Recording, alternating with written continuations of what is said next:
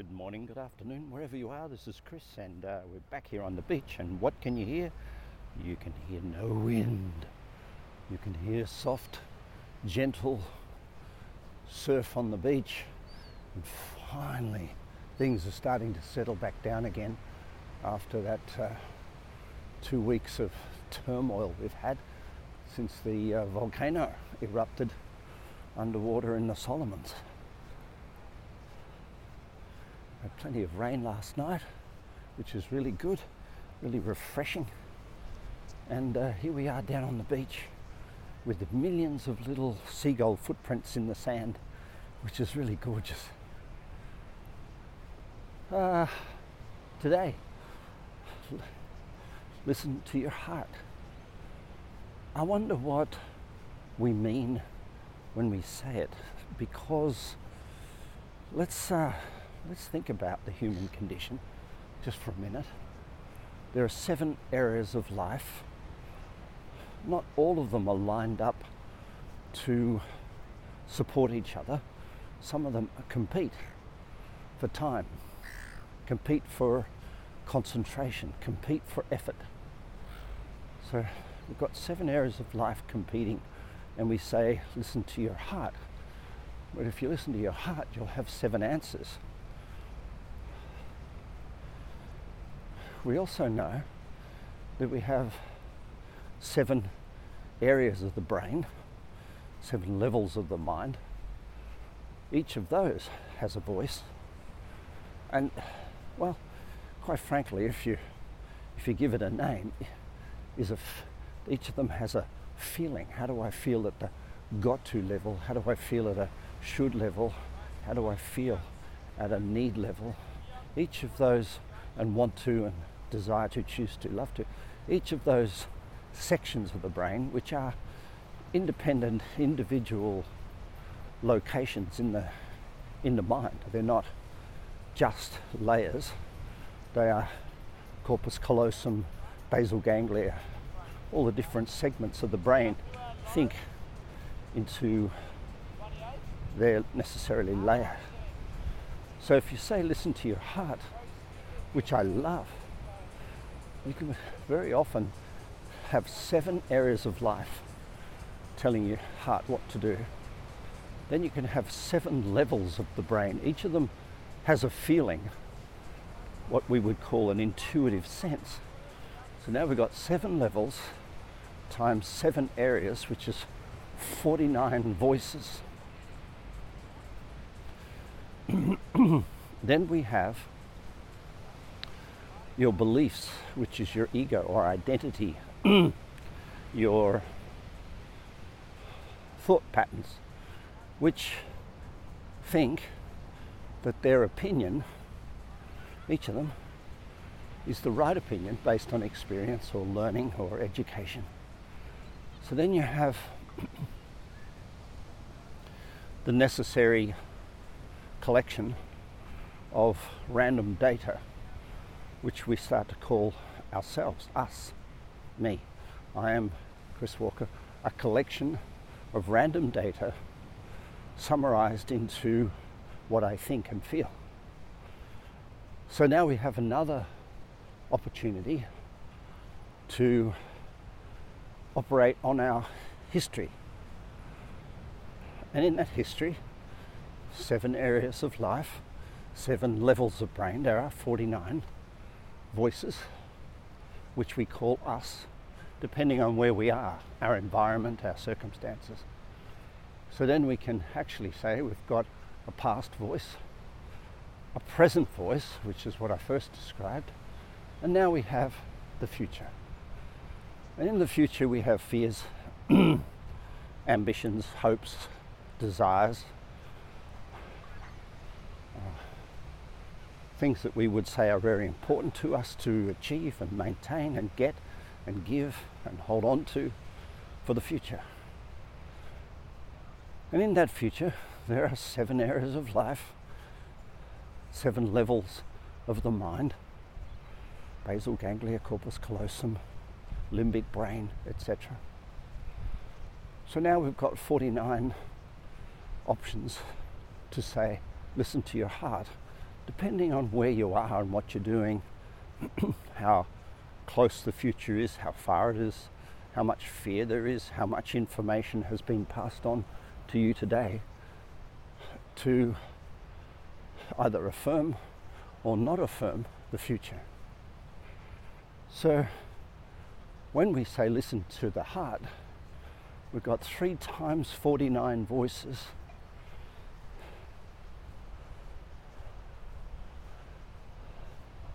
Which is in sort of rough language, 140 voices. Assuming a couple of them are the same, we'll end up with the sacred number 108. That number appears in texts from ancient Egypt all the way through to now, over and over again, 108. When we used to do yoga salutes in ceremonies, we would do 108 salutes to the sun, for example, or chant with beads, 108 beads. I think you find on a mala bead there's 108. So it's interesting that we should have an answer that says listen to your heart. I think what the comment really says is empower yourself. But that in itself can be complicated, because what self are we empowering? The compassionate one, the kind one, the defensive one, the self-protective one, the one that wants to lead, the one that's trying to reconcile information, the one that has what's called, quite strangely, left brain and right brain thinking, which is logical and then emotional as opposed to logical. Left brain, right brain. We have the masculine and feminine sides to ourselves. So far, we've been pretty clear to say that environment and circumstances impact us. And when we say listen to our heart, we feel like we're coming home to something that's solid. But if we listen to our heart, really listen to our heart, we will give away everything we own, because the heart is filled with kindness and compassion and care.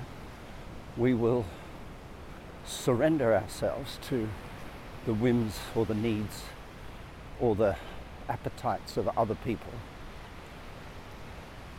We will end up regretting it. And so, although listen to our heart is heralded as a spectacular place of self-awareness, because it feels so gorgeous to empower ourselves with that comment, listen to our heart. We empower ourselves to do what we think is truly authentic to ourselves. We have to be a little bit careful about the interpretation or putting into action what is in our heart. When we love someone with all our heart, we care about them to a degree more than we care about ourselves, which is, in the yoga language, an act of service, Jnana yoga. But if you look it up and study this yoga, act of service, it says, be careful. Be careful of your motive. If you're trying to rescue somebody, wrong motive. But your heart won't know that. Your heart won't say, don't give them that. Your heart won't say, that's not fair. Your heart won't say, give to yourself before you give to others. Your heart will say,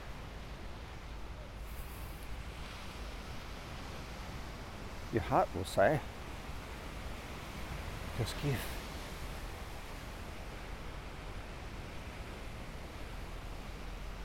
just do what they want, make them happy.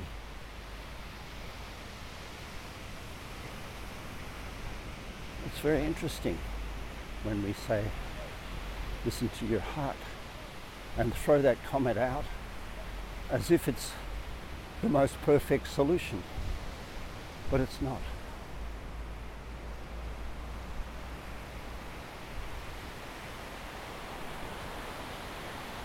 It's inferring that the intuition of the heart is going to lead to outcomes that we will be happy with. I can honestly say, in my whole life, I've listened to my heart. It's been the thing that I've held dear and true and honest to myself. Listen to my heart. But as the years have passed, for the last, say, 45 years of listening to my heart, I've come to understand that sometimes what I call my heart is not my heart, it's my compassion. And compassion is in the heart. So when I feel compassion, I feel connected to my heart. When I feel generous, I feel connection to my heart, and it feels good. When I feel thankful, I feel connected to my heart, and that also feels good. And when I feel love, I feel connected to my heart, and that also feels good. So if listening to my heart is about me feeling good about what I do, it's ideal. It's magnificent. And I do feel good about what I do. But the definition of feeling good has evolved. It used to be a spontaneous feeling of just do that because it's going to feel good.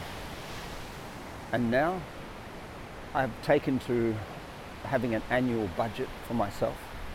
I've taken to drafting goals and visions for myself. And now the definition of feeling good is, am I on track? Am I on track to that thing I wrote as a vision? So the longer it's gone on, this listening to my heart, the more the definition of feeling good, which is compassion, kindness, and all these things, integrates the outcomes that I want to achieve in my life, as well as the process that I want to live, which is listening to my heart and feeling good. So feeling good includes feeling good about what I'm about to do in terms of the long-term aims and the long-term promises I've made myself, and the long-term health that I will get from doing that thing. So if you say to me on a Monday morning or a Monday lunchtime, would you like wine with lunch? And I go, listen to my heart, no, because it just won't feel good. Why? Well, based on history and based on my beliefs and based on the way I work and based on things, it wouldn't feel kind or compassionate or caring to myself to have wine with lunch on a Monday. Strange, isn't it? But if you ask me that on a Friday and I'm with somebody and they are celebrating their birthday, I will say yes, because it feels kind, compassionate and caring. And so listening to your heart is not a real strong constant unless there's some sense of longevity in the whole story, along a future. How does this thing that I'm about to do impact? How does it impact what I do?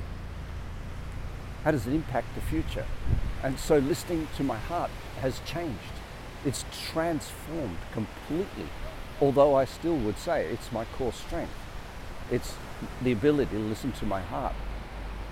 I also know that in times of agitation, when there's information arrived at my life that is not necessarily what I hoped, wanted or desired, and in the process between receiving it and processing it into my heart, I get I allow a period, whether it be it an hour or a day, of mental agitation. And during that period, what I think is in my heart and feels like it's in my heart isn't really my heart. It's a series of very complicated emotions which are replacing the voice of my heart and making themselves sound like the voice of my heart because they are a got to or a should or some lower level of heart.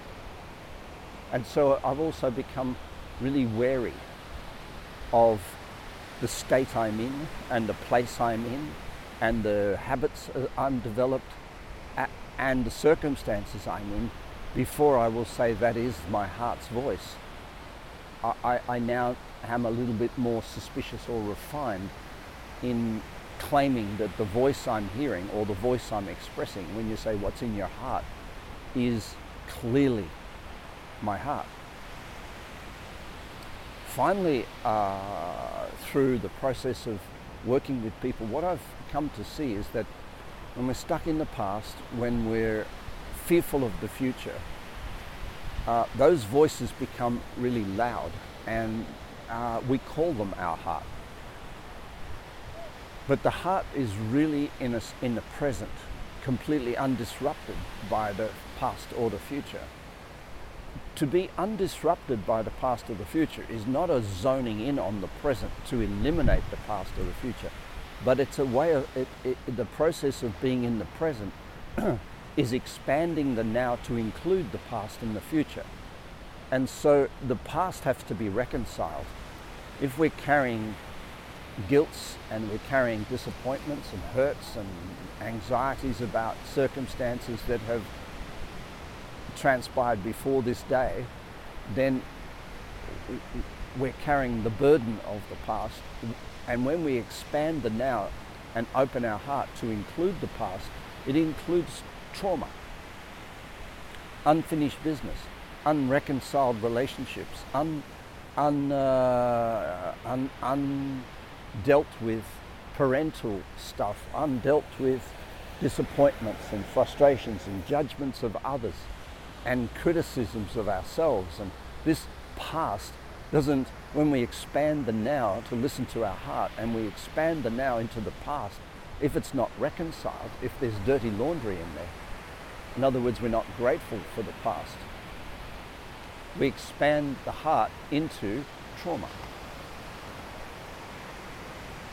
It also includes when we expand the now and include the future in the heart, which it is.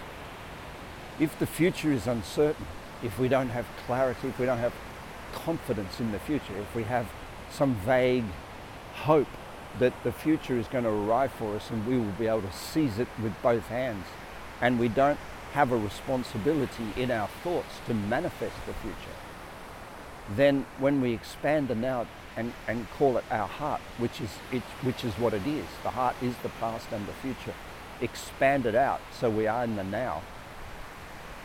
If we expand the future out to a place of uncertainty and include it in what we call what's in my heart today, we expand it into 7 areas of life, 7 levels of drama, and 7 levels of uncertainty, and say this is in my heart. So we're actually reacting to the future rather than including it. And that's why working on your manifestation process, working on the process of causing the future, will bring you the confidence that allows you to expand yourself into the future. Working on the past and doing discard forms, which is about adapting and your ego modification, will allow you to open your heart in the present. And so in simple language, your heart is a very, very big thing. It's not this little thing inside your chest that asks, what do I feel? It's this visionary, magnificent, universe-connected expansion of yourself into your whole history of your life. Not only yours, your parents and their your grandparents and your great-grandparents, to test the waters of your gratitude for the history of your life. And it's an expansion of yourself into the future. And as you expand this bubble, which you call yourself, You expand it into the future and you say, do I have clarity? Do I have certainty of where I'm going? Am I speaking the words? Am I thinking the thoughts? Am I creating the environment? Am I walking the talk that will cause the future that I want? Because many times what we speak, what we think about, and what we cogitate and what we worry about is actually causing the future to be the very thing we don't want. So there's a certain sense of applied discipline around this topic in order to be able to say, as an adult with a very big heart, what's in my heart today? This is Chris. Have a beautiful day. Bye for now.